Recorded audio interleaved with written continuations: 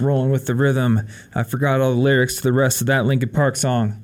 Is that Linkin Park or is that Four Minor? I think that's High Voltage. I do think. Yeah, was that from Meteora? It's like it's a Hybrid Theory like bonus track. That's like right. It's on a deluxe edition sort of situation. I listened to the entirety of Hybrid Theory and Meteora while I was cleaning the house for my mom to come for Thanksgiving. Nice. So I have reinvigorated my love of Linkin Park. I do love Hybrid Theory. I'm not even gonna lie. It's great. It's awesome. You know, I just love it. Takes me back. It is one of the most nostalgic albums for me. Yeah. And I don't know. I think it was like the first.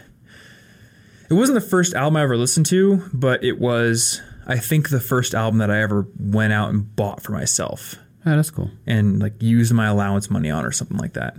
So that was pretty cool. All right, so it has been a few weeks, but we are looping back around to our series, going over Robert Cialdini's Influence, the Psychology of Persuasion. The last time we did this, which was episode 186, we talked about reciprocation and also the anchoring effect, which was kind of a bonus. We don't have a bonus analysis for you guys today, but we do have one big topic, and that is the topic of the book's third chapter, which is consistency and commitment.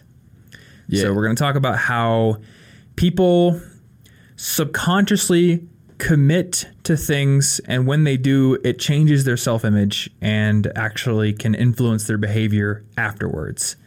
So this is like the second really big compliance tactic, they call it. Yeah, it's real sneaky. And when I was doing my little bit of research for this, I know this was mainly your episode to research, but I got to thinking, is pre-ordering games a really good example of this? I think that, I don't know. I pre-order a lot of games because I see myself as somebody who will play them, and yet there are 12 games on my shelf, as I counted the other day, that I have not started. So you see yourself as a gamer, and that drives you to pre-order games. Then I'm like, I can't not buy the new Nintendo games, and that's true, in all fairness. But I haven't played them all yet, so arguably it's not true, in all fairness, and I just see myself as a Nintendo fanboy and can't help myself. Well, I've been thinking about the Nintendo Switch in particular when it comes to like this consistency and commitment to a public self-image thing, because since I got the Switch, I have been blathering on about how I think the Switch is like the best console ever made.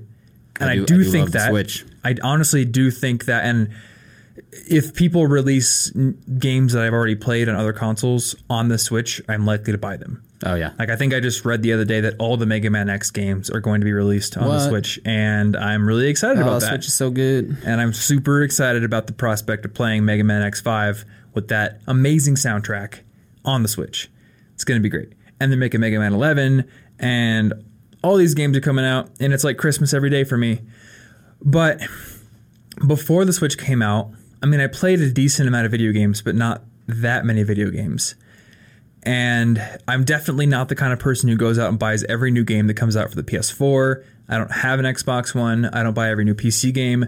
But for some reason, because I've been so hyped up about the Switch, I feel like I need to buy every Switch game that comes out. You do. Oh, okay. That's a fact. So it isn't commitment, it isn't consistency, it isn't any sort of psychological thing. When I get in the line at GameStop, Reggie is behind me watching. He's making sure you buy Nintendo games. Say, what you pre-ordering over there? Oh, that's cool.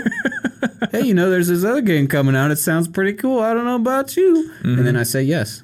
Well, so I was thinking about this because I know that I am not typically the kind of person to play a game like, say, Xenoblade 2. Good game, probably. It's like 100 plus That's another hour. one I haven't started yet. Yeah. Well, you did buy it, right? Oh, I did buy it. I can't not have it. Consistency. Duh. And I bought it, and I'm not the kind of person who typically plays a big, long JRPG, especially one that has combat that isn't exactly the most action-oriented. Is it turn-based? It's not turn-based. So playing through the game, I think I've played about 10 hours at this point. The combat is pretty involved once you learn all the systems, but when you start the game, it seems pretty passive. It's a lot like Final Fantasy XII's, where it kind of happens in real time. I think I kind of know it. I think I know what you're talking about, but I didn't play that. It's not turn-based, but it's not like Kingdom Hearts where you're actually hitting the swing sword button and jumping around and things like that. Yeah. It's kind of in between. So really not my kind of game, but because it's on the Switch, I almost felt like I need to go get it because it's a cool new Switch game. Because you love the Switch. Therefore, if you love the Switch, you must love Switch games. Yeah. Duh. So it's a good example of that whole, I've made kind of a public commitment. I've sort of established this self-image in my head of somebody who really likes the Switch. So it compels me to go give more of my attention and more consideration to games that I would otherwise probably not consider at all. Yeah. Well, you have to do things that emphasize that you like the Switch. Because, like, and this is pointed out in the book, and I like this point, and it's that when we want to judge a person and what they care about, we look to what they do. What are their actions? That's how we know what they care about. But it's also how we judge ourselves. Mm-hmm. So we kind of just say, well, I just bought this game, so I must love the Switch and the games on the thing. But since I love the Switch and the games on the thing, I got to get this new game. And then as soon as you buy it, you think, well, if I keep buying all these Switch games, there must be a reason. I must love it. So you continuously justify your actions, which justify your identity, and then cycle around forever. And you're very consistent. And at some point, it becomes really hard to even consider the idea that at one point you were wrong. Now, in the case of Switch games, you weren't wrong.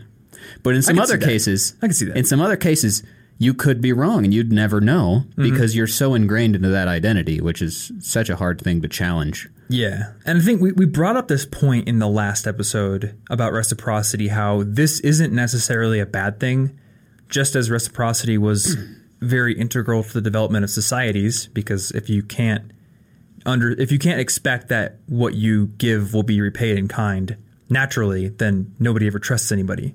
And I think this whole idea of commitment is actually very useful as well, because you start to build a consistent self-identity. And one thing I did remember reading about in this book is that the consistent self-identity actually helps you to not have to make so many pedantic, tiny little decitions. Oh, that pot is just leaking everywhere. It is. It is. We're going to do a new lesson on how water sticks to stuff. Well, there's what's it called? I don't know the real name. That's why I said sticky. I forgot the name. It's right on the tip of my tongue. Why can't I think of it? It's like surface tension. Is that what it is? I think it's surface tension. It's real tense.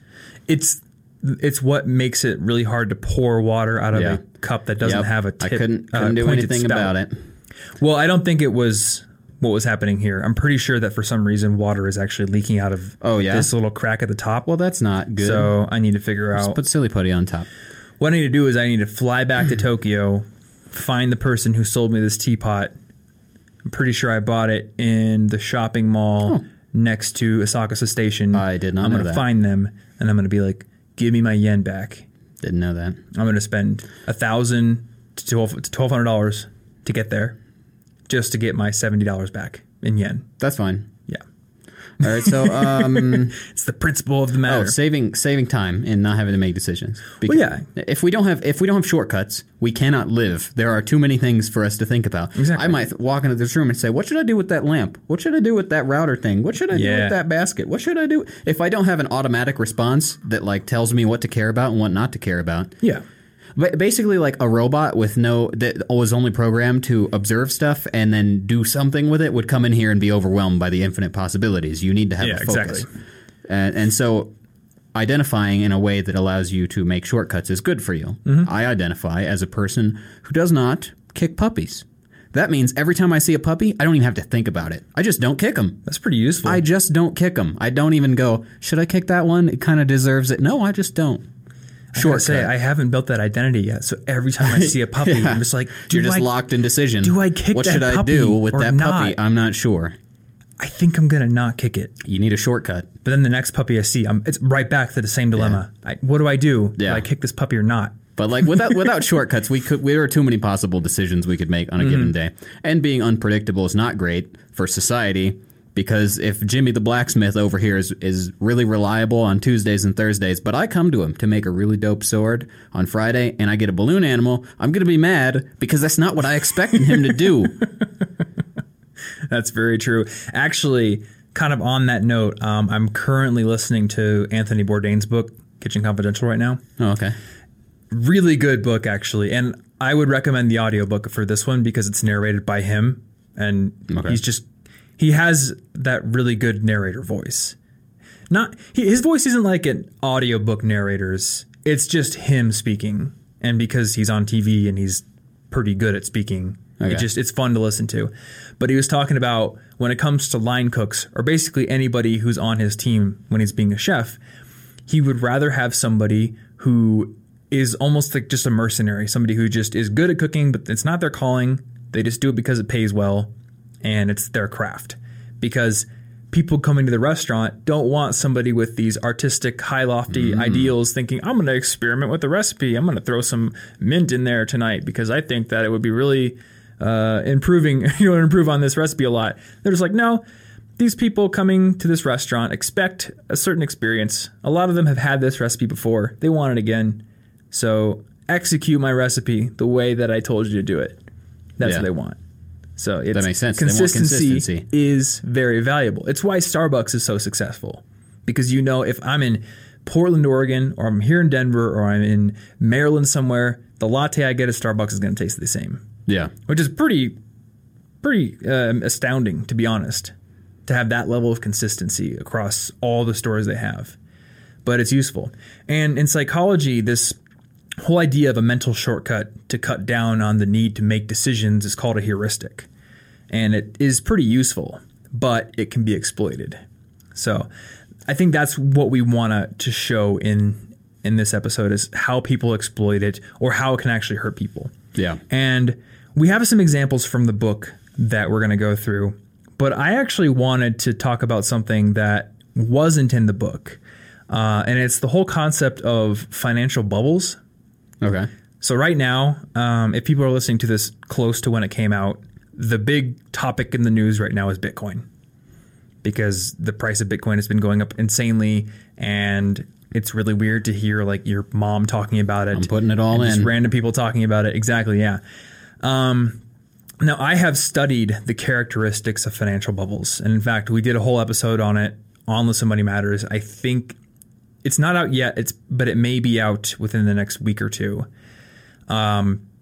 And I think that Bitcoin exhibits a lot of the characteristics of a financial bubble, which, if you don't know, a financial bubble is basically when an asset increases in price, not because it has value, but because people think that they can sell it for a greater price later. Everybody's getting excited because they think everybody's going to keep getting excited. Exactly. At some point, you're the last person to get excited. Right, yeah. So most people, I honestly believe 99% of the people who are buying Bitcoin right now are not buying it because they are interested in the concept of cryptocurrency. They're not interested in the applications in the real world. They're interested in the fact that they think more people are going to buy it after them, the price will go up, and then they can sell what they have at a profit. Yeah. This is what they call the greater fool theory, where people are persuaded to buy something not because they think it has some sort of inherent value that they can use, but because a greater fool than them will come along and buy it at a higher price later, which means they can sell it. Okay.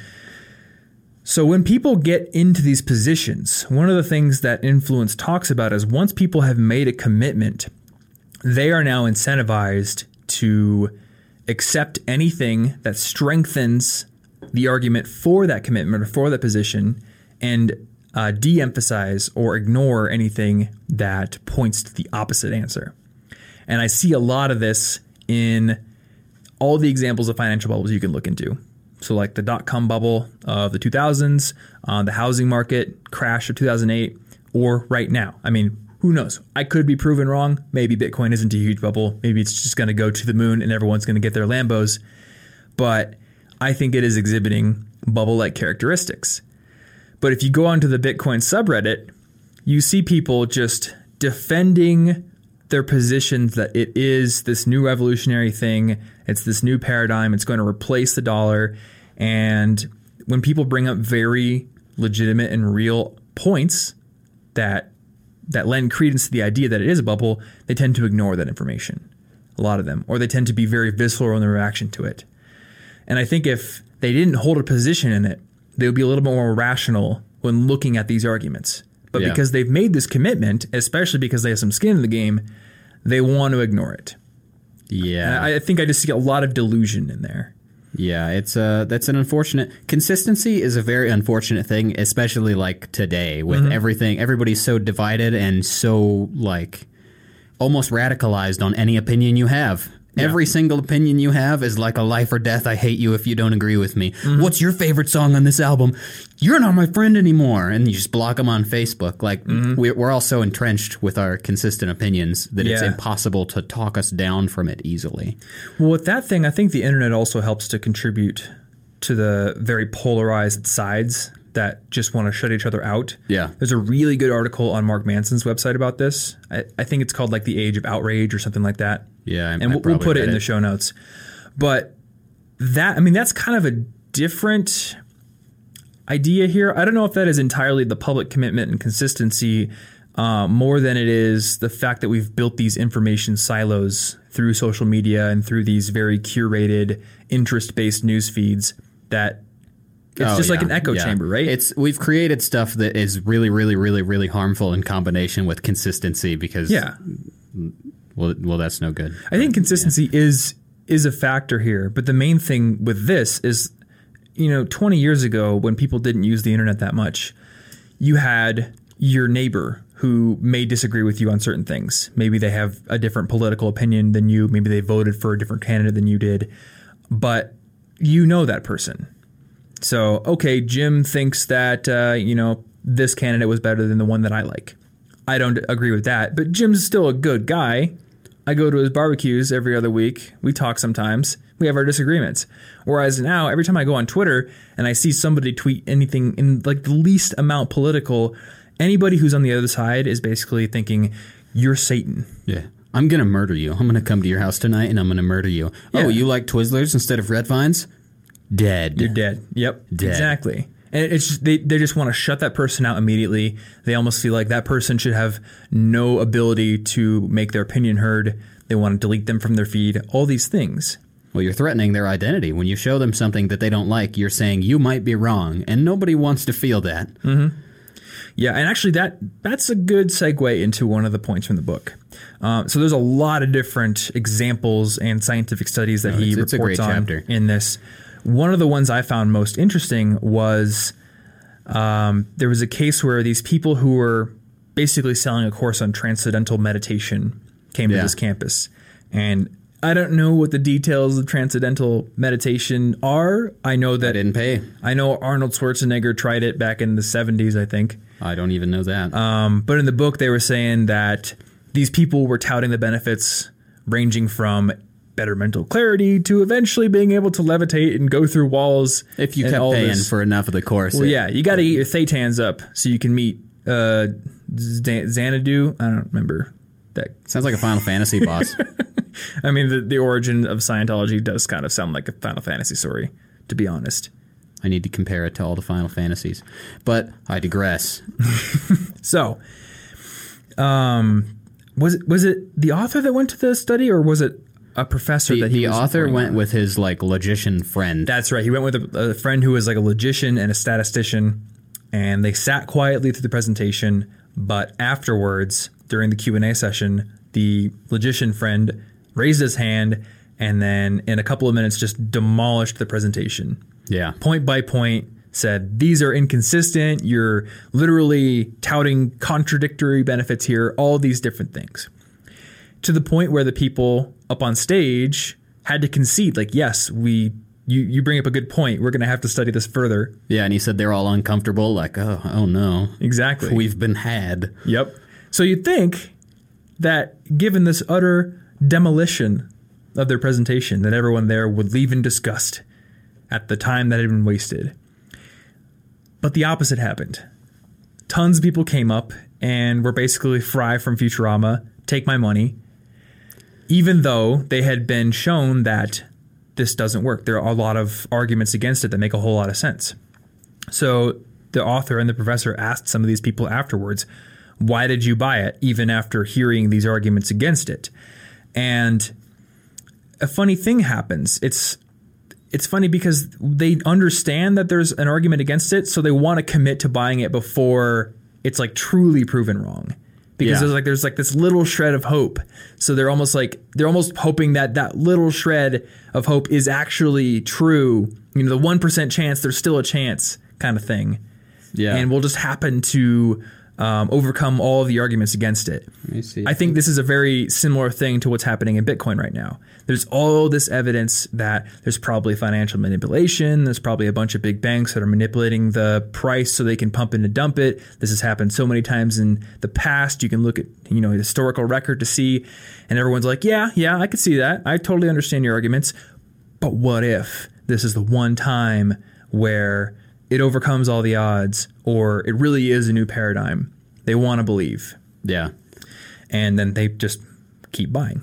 Yeah, and I got the quote here that I thought was really good because he was not going to put money down originally. One of the people that was like that's believe right, yeah. him, because it wasn't that they didn't understand the arguments. They were like, "Oh yeah, I see.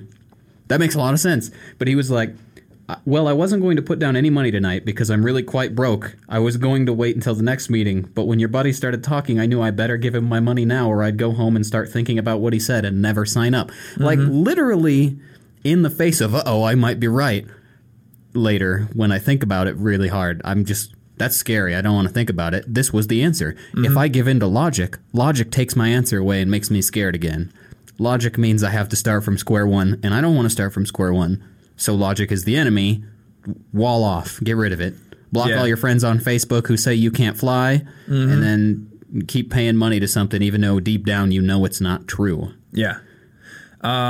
Did this book talk about the cult? Which cult? The one that was super convinced that the Earth was going to end, and that there were these people that were communicating to this one lady from Titan, the moon of Saturn, saying that spacemen were going to come at midnight this certain night to pick them up. I'm trying to remember if this was I haven't read it yet. It's not so far. Was it in this book or was it in another book that I was reading? It was really interesting though, because they basically didn't want to talk to the news. They were really closed off. They didn't want to let new people in until the spacemen failed to show up. And instead of going home in shame, they actually doubled down on their beliefs. It's like that guy in Parks and Rec who's just like, I re-examined the texts and I realized I made some errors. The world's not ending today. It's actually ending next year, precisely March 9th at 3 p.m. or something like that. Yeah. Because they didn't want to destroy that image of themselves. They had already isolated themselves socially. They had alienated their family members and everything. They'd quit their jobs.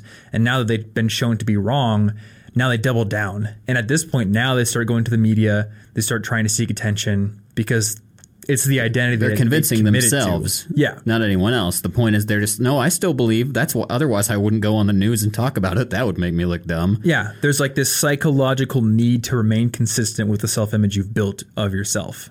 Yeah. Which that just makes me remember about the presidential election. I think it was 2004.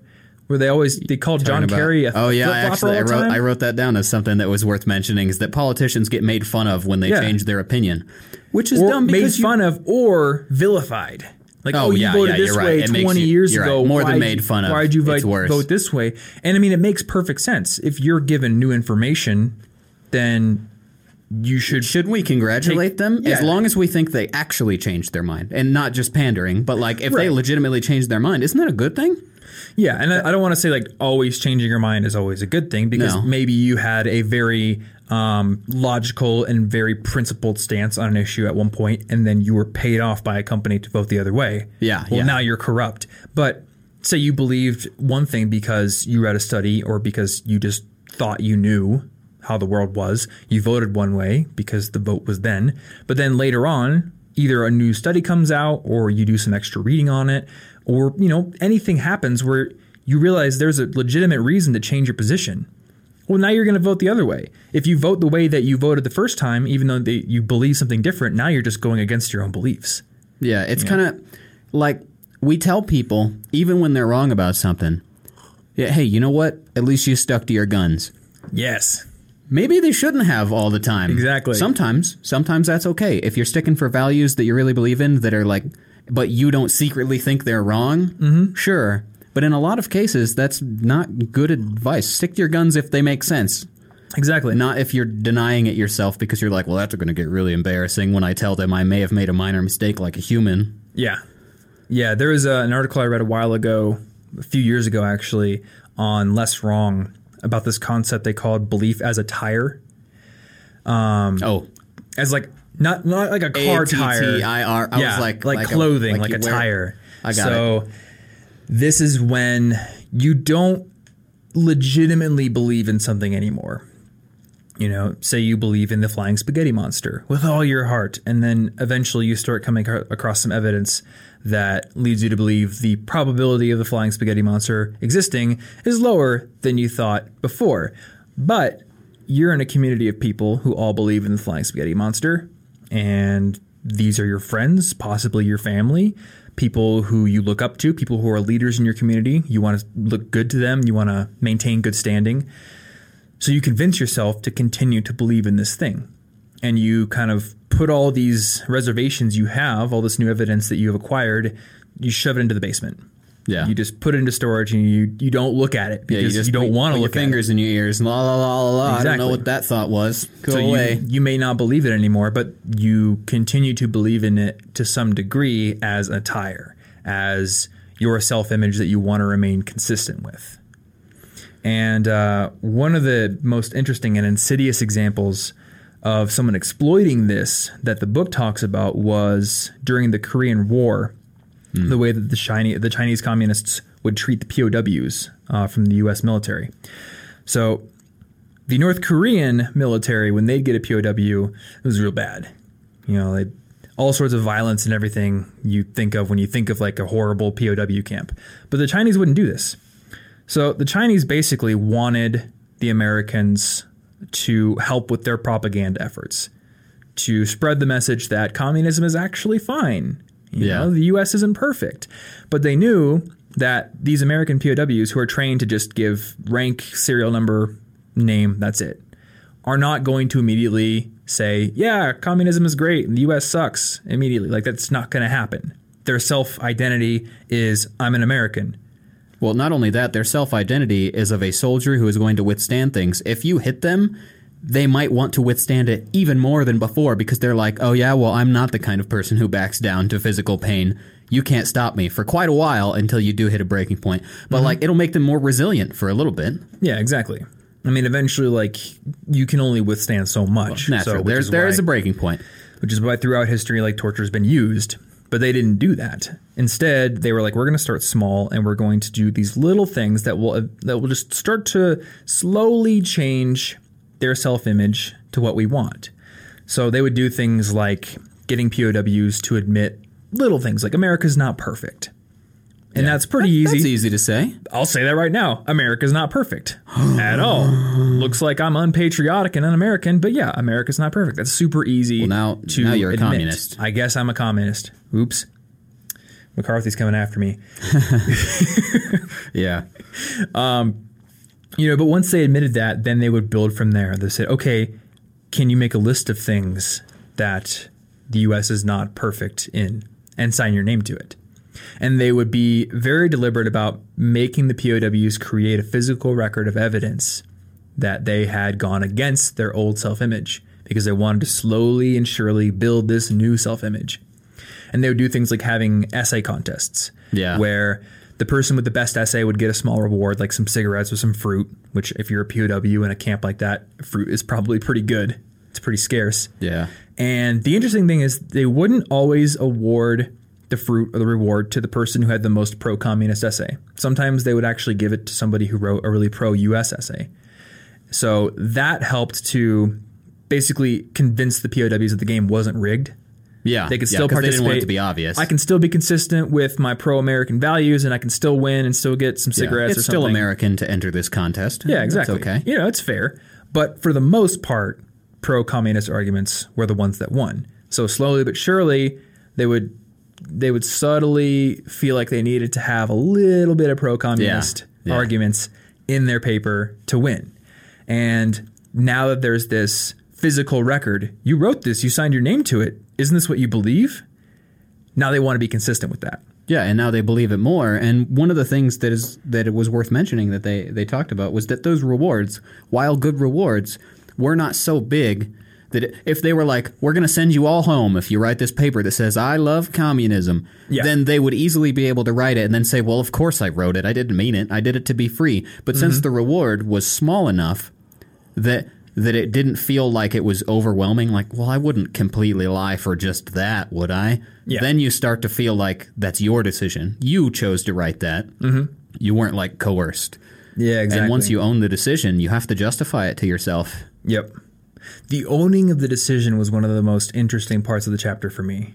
Yeah. I really liked the story about the energy saving contest thing in Iowa they did. Oh, yeah. I don't remember if you remember this part, but essentially they called up these households in Iowa, and they basically wanted to get them to save energy in the winter by winterizing their homes, or not leaving windows open, or whatever it is that would lower their power bill and hence their electricity consumption. And just asking them to do it doesn't really help that much. So what they did is they said, if you guys actually take some steps to reduce your energy consumption, your name will be published in the paper as a good example. And given that possibility of a reward, the energy consumption of the houses in the study went way down. But the interesting thing is what they did is they actually called later on in the study and they said, oh, we actually can't publish your name in the paper. So the whole justification for doing this was pulled out from beneath them. Yeah. The rug was just snatched out. And the interesting thing is the energy consumption still went down even further, because at this point, people had made a decision based on a potential reward. But because they had made the decision, now there were more like legs to stand on, but they were self-constructed legs to stand on.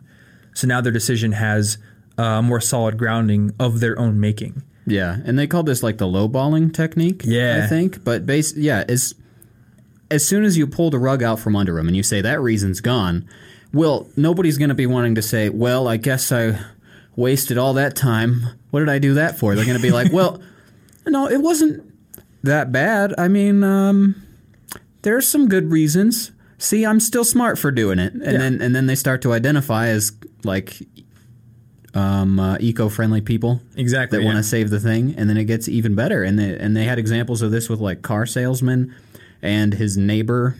Let's go through the car salesman one, because that's a good example of them using it, of it being used against you in a negative way. I mean, I guess it is still kind of being used, quote unquote, against you. Well, saving energy is like a good thing, but that's a good thing. So you're not going to be too mad. It's pretty easy to justify that later. Yeah, it is somebody using it on you, but for something positive. Yeah. Whereas in the case of the car salesman, it is a negative thing.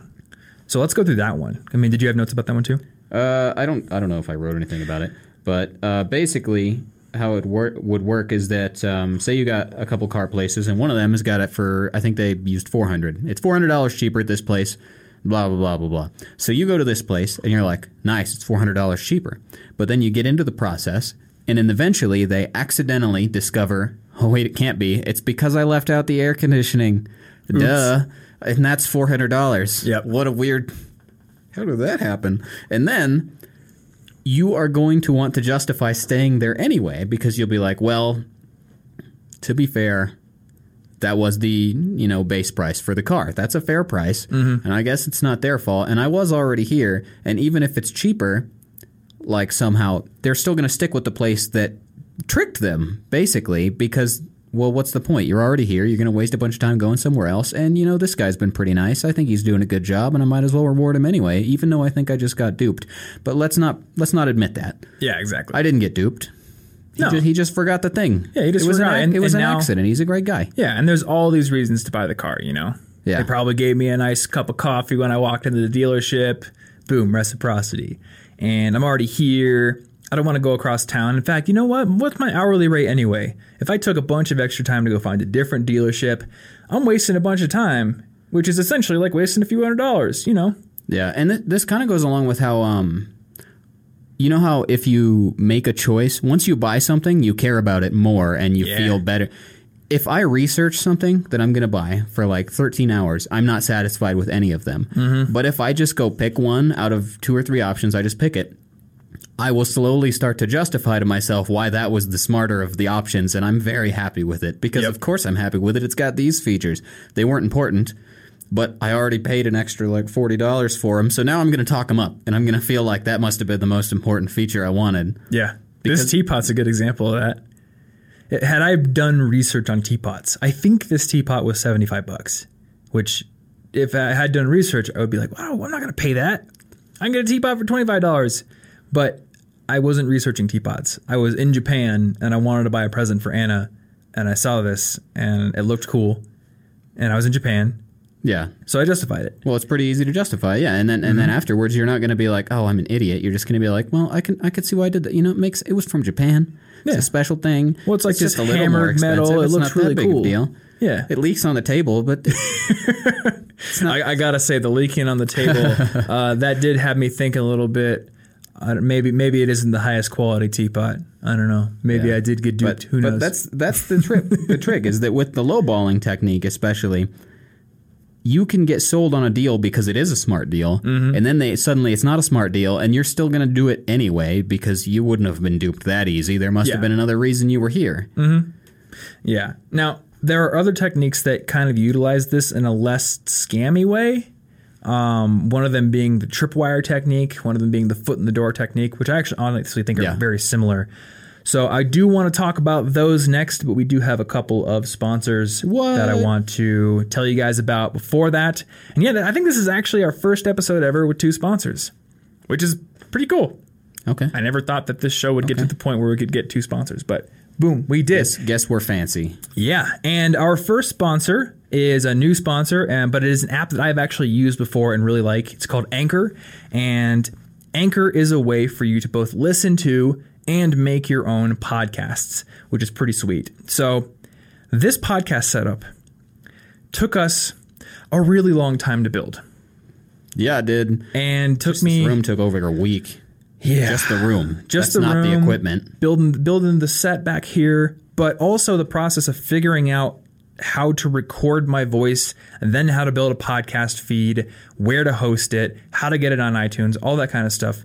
It was a huge process. And I mean, it was very rewarding, but it was a big process. But if you think about it, the process of creating a podcast shouldn't be that complicated. I mean, really, you're just recording your voice and distributing it. Yeah. And the cool thing about Anchor is it gives you a way to build a pretty darn professional sounding podcast on your phone, and then gives you a station where your broadcasts are and where people can follow you and where they can actually participate in the broadcasts in a way as well. So basically you get the app, and I can open it right now actually. You create a station, and then I can just start recording. And the really cool thing is I can do my voice, I can do music, I can pull it from Spotify, Apple Music, I presume Google Music if you're on the Android version. We are Apple people, so we don't know. And then they also have a cool library of sound effects. So if you want to do transition sounds, or you want to introduce a certain section of a podcast, you can just put it in there. And then the cool thing is you can also let people who follow you or listen to your podcast call in and leave little voice messages. So I have set up my own station on here. It is anchor.fm/Thomas Frank, and I'll have that link in the description down below on YouTube and in the show notes for this episode. And you can go there, you can see what I've recorded, and if you want to ask me a question, you can actually call in with a little voice message there. And I will say shorter voice messages will probably have a better chance of being played on the air and answered than longer ones. But what I want to do with my Anchor station here is talk about the process of running my business, because this show is for the most part about how to study, or we talk about psychology, or we talk about a lot of topics that are more pertinent to students, right? Yeah. And Listen Money Matters, my other podcast, is about personal finance. So I often don't get a whole lot of time to talk about what goes into making videos, or what goes into coming up with the topics that we talk about, what goes into selecting the books we read, what goes into the bookkeeping and accounting and all the businessy stuff behind my business. So I'm going to take questions about that kind of stuff. If you're curious about how I make videos, how we make podcasts, all that cool stuff, you can leave a voice message on my Anchor channel, and I might answer it in a little bit of a podcast right there. There are also lots of other podcasts on there. I'm a Magic player, so I thought it was pretty cool that when I logged in, there was this show about Magic the Gathering that I could listen to. There's all sorts of business shows. Right here, there's a whole bunch of categories, like live shows, there's entertainment shows, music shows. A lot of educational podcasts are getting on there. So it's a pretty cool growing platform, and it provides a way to start podcasting that's a lot easier than anything I've ever seen. And that's the other cool thing is if you want to, you can start your own podcast on here. And I think this would actually be a pretty cool way to dip your feet into the podcasting game, especially if you can speak better than me, and then, see if you can scale up from there. So definitely check out Anchor, and the best way to start is just to go to anchor.fm/Thomas Frank. Check out my station. If you want to get involved, you can submit a question and then possibly start your own podcast as well. And this episode is also sponsored by Storyblocks. And this has been our sponsor for the last couple of weeks here. So Storyblocks is a marketplace where you can download an unlimited amount of royalty-free stock video, stock photo, audio, both sound effects and music tracks. So if you're a creator like us, if you're a podcaster, if you're a YouTuber, if you make videos of any kind, or maybe a blogger that needs images for your blog posts, this is a really cool service because instead of paying per image or per video clip or per audio clip, which can run like $50 sometimes for a 6-second clip of a hippo that I've had to use for video in the past, you can just get access to their library where you can download an unlimited number of those clips or those pictures and then use them royalty free in your project, whatever you're making. And I know my channel on YouTube is something that could use this to a degree, but because I'm on camera, I have the benefit of being on camera. Yeah. But a lot of the YouTubers that I follow that are getting a lot of traction on YouTube these days are doing narrative stories, or they're doing videos that use a lot of stock footage or a lot of stock images. And for those kind of people, it can be really difficult to find what they want, or it can be really expensive to produce that kind of video. So a service like Storyblocks is a really cool thing for them to be able to use. They've got 400,000 images, 150,000 videos, and 100,000 audio clips, and they're always adding more. So whenever you want to do a new project, you can log in and there's lots of new fresh content to check out. So if you want to get access to all three of their libraries, the audio, the video, and the stock image library, you can get that over at storyblocks.com/collegeinfogeek. And you can get a whole year of access to those three libraries for $149 using that link. So thank you so much to Storyblocks and to Anchor for sponsoring this episode. We will have all those links in the show notes or the description down below if you want to check them out, or you can just type them into your browser as well. And back to the show here. So I want to talk about something called the Tripwire strategy. This is something that a few friends of mine have introduced me to, and when I realized what it was and how it worked, I started to see it in all sorts of businesses. So basically, the Tripwire strategy is something that is built to exploit the reality that it is much easier to sell to a previous customer than it is to sell to somebody who is not a customer. Yeah. So basically, repeat customers are much easier than prospects to make money off of. But if you're selling something expensive, it can be really tough to turn a prospect into a customer that first time because it's really expensive. Well, they don't really trust you yet. They haven't purchased from you yet. Exactly. So if you have something small, even if you don't make a whole lot of profit off of it, but it's a compelling offer, somebody may buy it and now they're a customer of yours. So you start to build that trust, and more importantly, to the topic that we're talking about now, you start to build this self-identity they start to build this self-identity as maybe an Apple user, or as a listener of the College Info Geek podcast, or as somebody who eats at McDonald's. Yeah. Any of these things.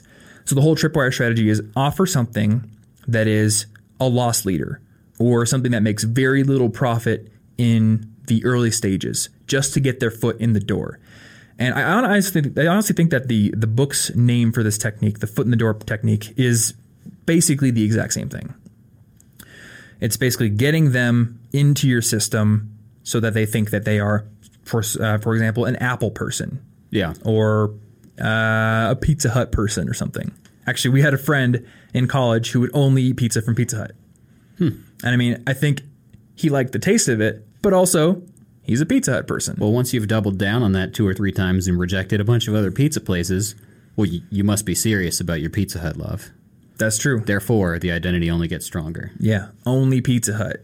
Resist the call of the Domino's, even if they have the mac and cheese pizza. That's delicious.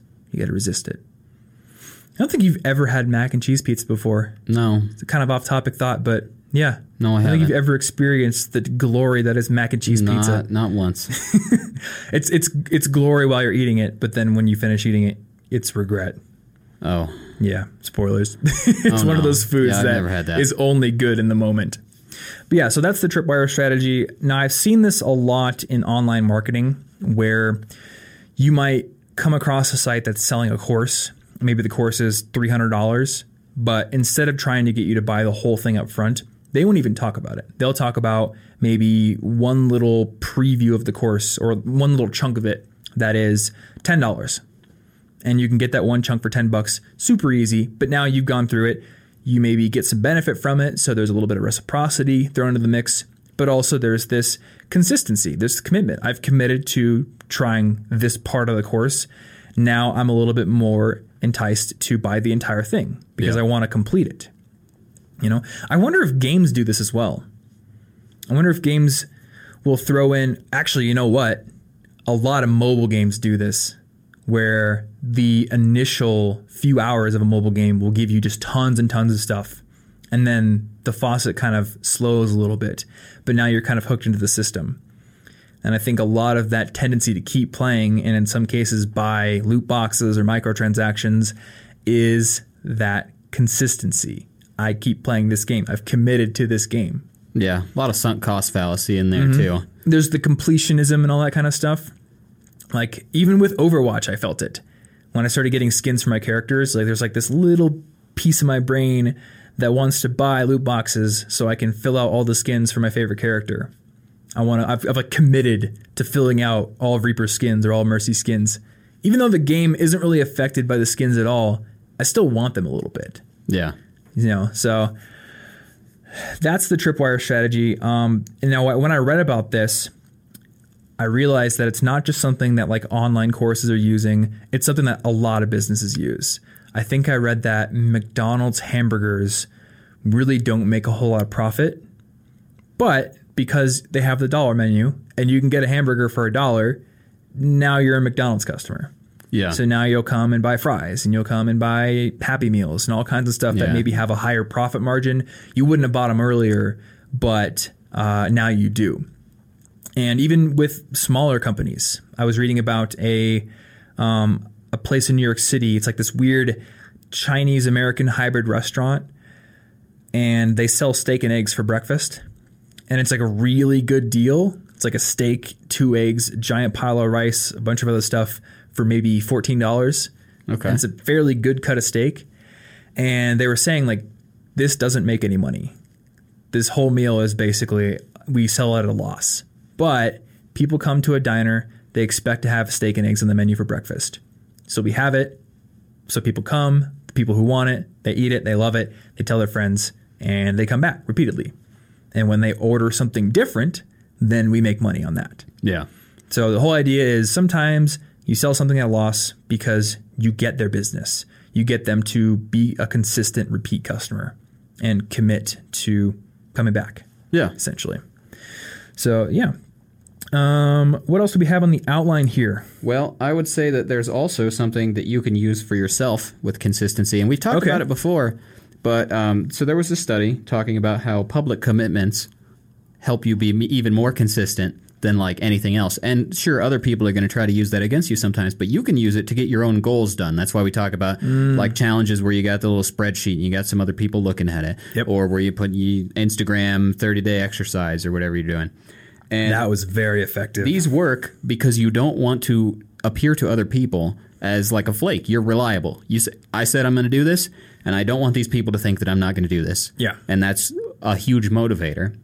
So they had one of the studies where they had these college students. They just had to guess how long is this line, and then write it down. Some of them wrote it down, like a drawn line. I think a line of like, I don't even know if it said drawn line of words. Doesn't really matter for the point. I guess just like a measurement, pretty much. Yeah, they were just like how much do you think like counting jelly beans in a jar, but with a line.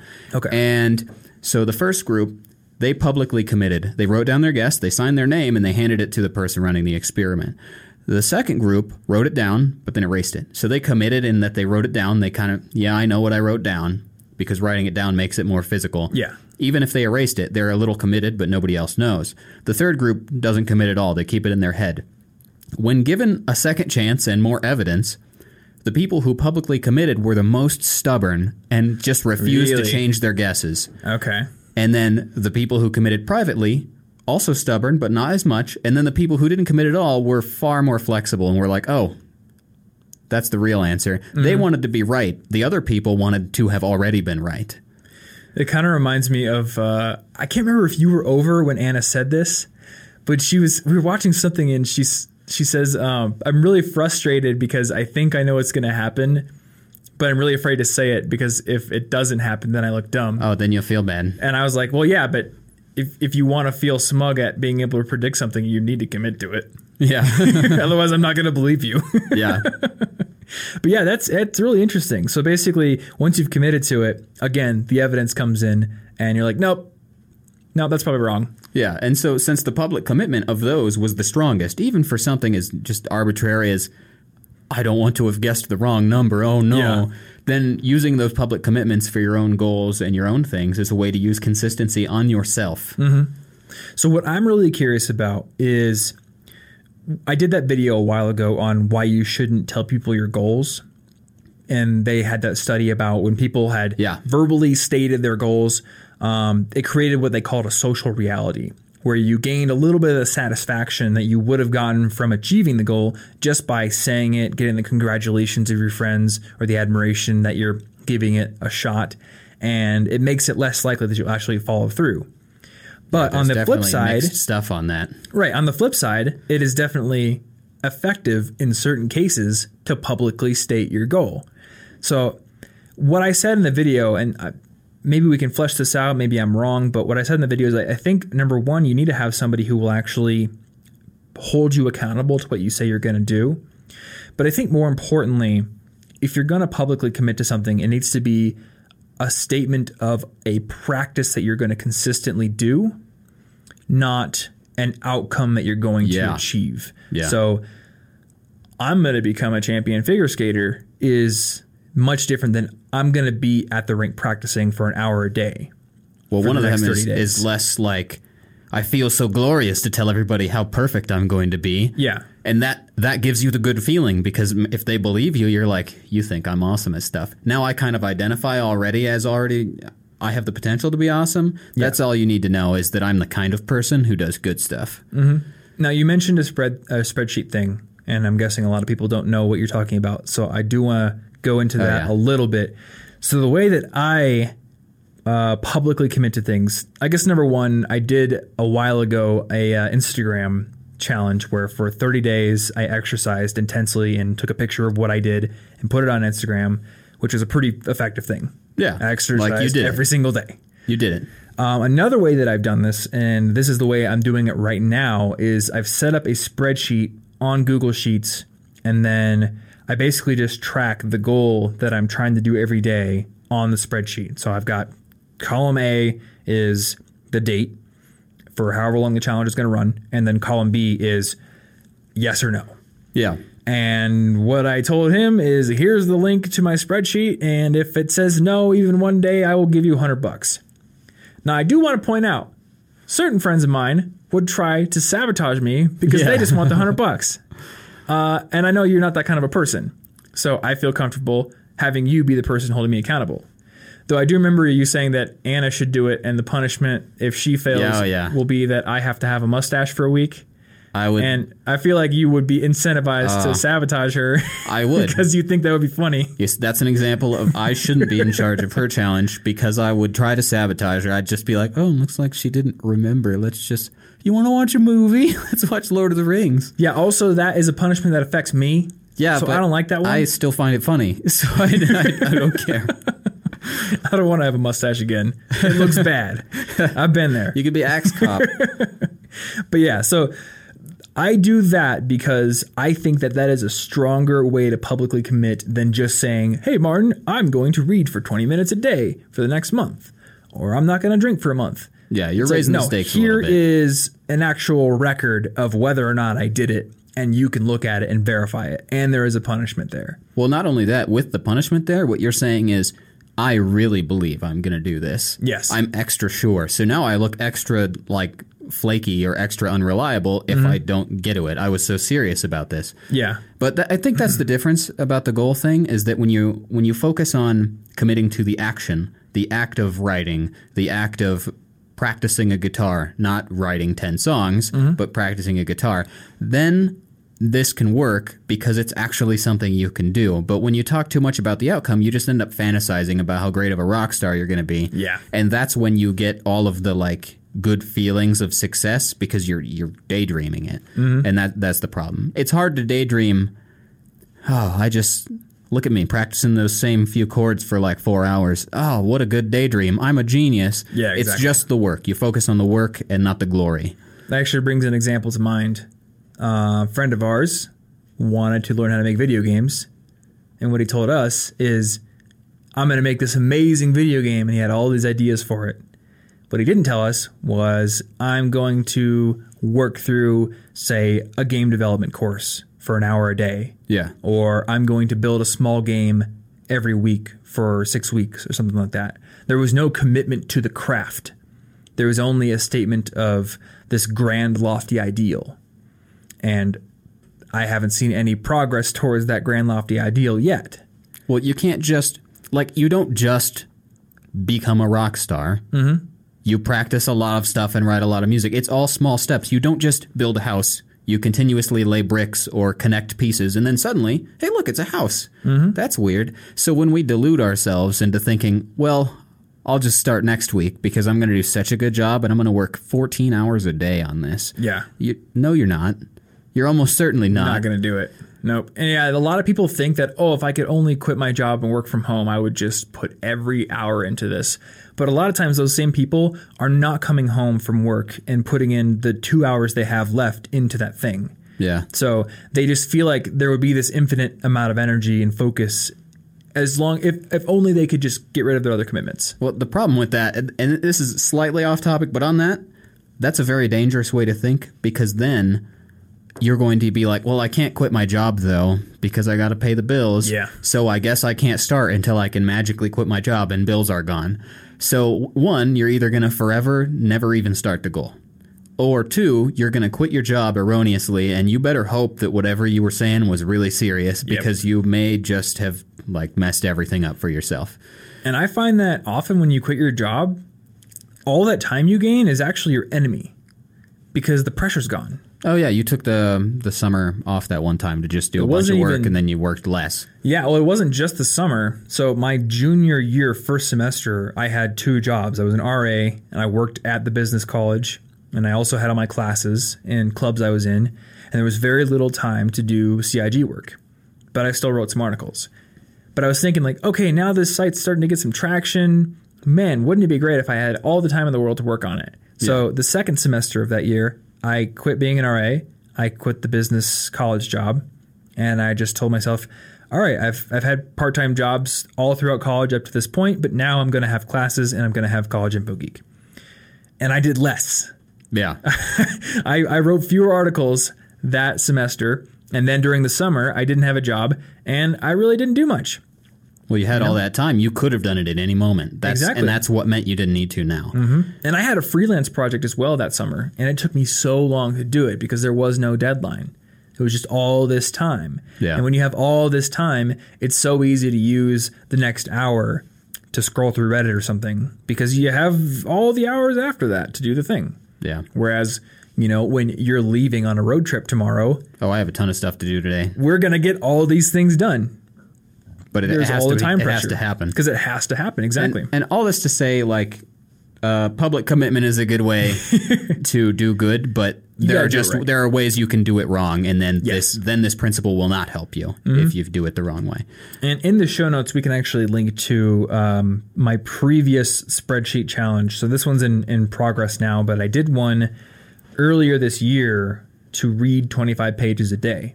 And it was the same structure. I gave you the link to the spreadsheet, and it was $100 if I failed, and I didn't fail.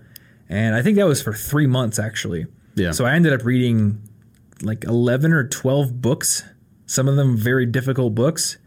And there were nights where I would be in the basement, holed up in the most quiet corner of the house that I could find, reading my 25 pages like at 11:20 p.m. Yeah. because I didn't want to fail. Yeah. Like it can work really well. And I guess on the other side of this, if you think you're maybe being duped by yourself or somebody else, if somebody's getting you, one of the best ways to think about this and frame it is just knowing what I know now. Would I do this again? Would I join this club? Would I take this job? Would I go to this church? Would I eat this pizza? Would I wear these clothes? Again, knowing everything I know now. Maybe the answer is yes. That's perfectly fine. But if the answer is no, you may be falling victim to consistency. Yeah, exactly. You know, I'm a consistent Apple product buyer. Yeah. Would I buy the same things again? I don't know. I don't think I would buy an Apple Watch again. Well, see, there you go. Lines, you know, because when I got it, I think there was a lot of consistency and commitment. I have an iPhone. I have a MacBook Pro. I'm not totally Apple consistent because I have a desktop over there, but why shouldn't I have the Apple Watch? And certainly there were other benefits in my mind to it, but there was this idea of kind of completing the set, you know, being consistent. Like, why wouldn't I add this new thing they came out with to my system? I'm sure it will make me even more productive. Yeah, and you can find infinite justifications for all these things. And that's why like the best way to look at it is just, what if I were starting completely over? Yeah. Would I do it again right this second? I know all the truths. Would I still do it? Yeah, exactly. So before we close this episode out, we kind of skipped around because I was going to put the how to defend against this stuff to the end, but we already talked about it. There was one example that I did not want to gloss over, so I want to put it in here. Okay. And it was the very simple tactic of getting people to simply answer a question that makes them take a stance. So there was an experiment done in Dallas for the Hunger Relief Committee where they called people up and they asked them, would you let us have somebody come to your house and sell you cookies for this cause? Oh. So their standard approach was to call up and just ask, would you let somebody come sell us cookies or sell you cookies? And 18% of people said yes. So not a huge amount. Then they changed it up a little bit and they would call people up and instead of immediately asking, well, can somebody come to your house and sell you cookies? They asked, how are you doing? And by asking that question, people's natural response is usually going to be like, oh, I'm doing fine or I'm doing great. Yeah. So now they have taken a public stance without even really thinking about it that they're doing well, to which they can immediately build a contrast. I'm glad to hear that you're doing great, but it turns out that a lot of people in the city are not doing great. There's a lot of kids going hungry, all that kind of stuff. So now they've created this contrast. And because you're the one who took the stance, you're not going to back down from that. You're not going to be like, oh, well, actually, you know, I'm in a lot of credit card debt and I'm actually not doing that great. No, I told him I was fine. Dang it. No, I told him I was fine, so I'm fine. They do this in the gardens. They're just like, hey, you look like a really nice person who cares a lot about children and or refugees and or something. And you're like, they think I'm a nice person. Well, yeah, duh, I care. Oh, well, then would you like to donate all these things? I meant to say I only care enough to tweet about it. Yeah. I don't care that much. Can I go now? It's not going to work like that. You're going to be awkwarded into doing it. Yeah, exactly. And I almost wonder if asking people to say the answer themselves is more effective. So if somebody says, you look like a upstanding young citizen, that might be somewhat effective because you're buttering them up a little bit. But by asking, how are you doing? And they say, I'm doing great. Now they have made that stance themselves. Well, you trick people into thinking it was their idea. Yeah, it's their idea. How all the best things work. Mm-hmm. It's inception. So they create that contrast, and then they ask the same thing. Can someone come to your house and sell you cookies? Now, the interesting thing, 108 out of 120 people they polled had positive replies. So I guess there were 10% that were just like, I'm actually having a really crappy day, you know? But 108 people had a positive reply, and of those, 32% agreed to have somebody come sell them cookies. Yeah. So that's a 14% increase, almost double. And out of the people who actually were pitched cookies by somebody, 89% actually did buy. So just this little tweak, asking how are you doing, getting that public commitment, and then building the contrast was effective. It almost doubled it. And of course not everybody bought them, but almost doubled is a huge deal for just slightly tweaking your little script you have to read from. Yeah, exactly. So I would say, you know, in the case of buying cookies to support hungry people, that's probably fine. It's not like a bad thing. It's just Yeah. like It's just usually good you to want keep to in own your mind. own decisions. You want to know you Right. did it because you did it. Yeah, you want. So yeah, I want to point this out because it can help you identify when people are using that against you, maybe for another reason that isn't so altruistic. Yeah. You know, and I mean, this is another altruistic reason, and I'm coming back to the Whole Foods checkout line example from our last time, but I almost feel like them asking you to donate at the checkout line of Whole Foods is sort of a similar situation. Because me shopping at Whole Foods is almost a statement in itself. Like, I'm well off enough to buy this weird hipstery drink. I do like weird hipstery drinks. Do you want to donate to this hunger relief fund? Oh, well, actually, I'm not doing that. Yeah. Turns out I can't afford the hipster I drink. want Sorry. people to think I'm nice. I don't want to betray that assumption they may have about me. Yeah, exactly. So, and I still think that the rounding up thing is much more effective than asking for a donation that is in addition to the purchase. Oh, yeah. The rounding I up feels don't like know nothing's why. happening. I think it's because it feels like nothing. Yeah. Because our brains think in terms of dollars. So it's just like, it's just up to the next dollar. That's nothing. Yeah. But I think there is a part of that commitment to your public self-image that is built into that. You're sort of making a statement about your level of wealth by shopping at a certain place. And when you're asked, do you want to donate? That comes into the equation. Well, yeah, if you got like an $8 drink for whatever reason and they're like, would you like to round up? You're going to be like, oh, I did just spend $8 on a drink of all things. Yeah.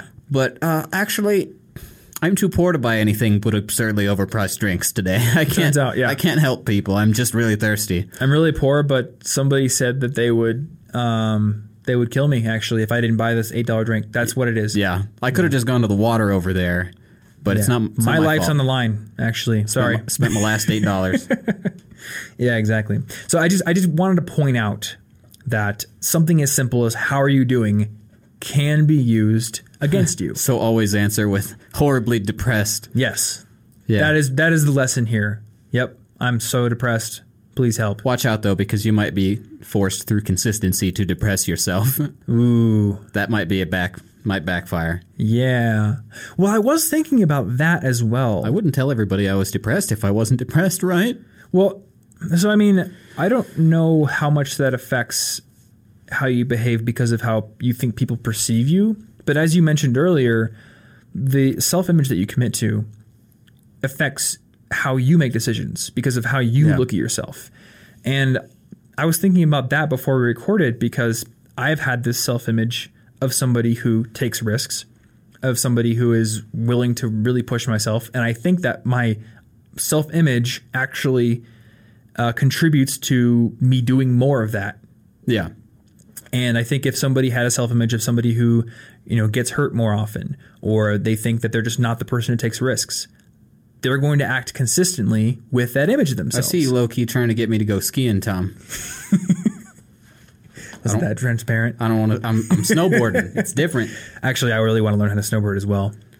But I don't want to actually push you to go skiing, but I do want to just point that out. I think people's self-image actually influences their future decisions quite a bit. Yeah, if you see yourself as weak and afraid, you will act as if you're weak and afraid, and then you will see yourself as weak and afraid, and then you'll keep going forever. Mm-hmm. And it's not just weak and afraid or willing to take risks. It could be. It might be, I see myself as a socially outgoing person, so I feel that it is easier to go introduce myself to somebody. Yeah. Or I see myself as a shy person. Lots of self-fulfilling prophecies.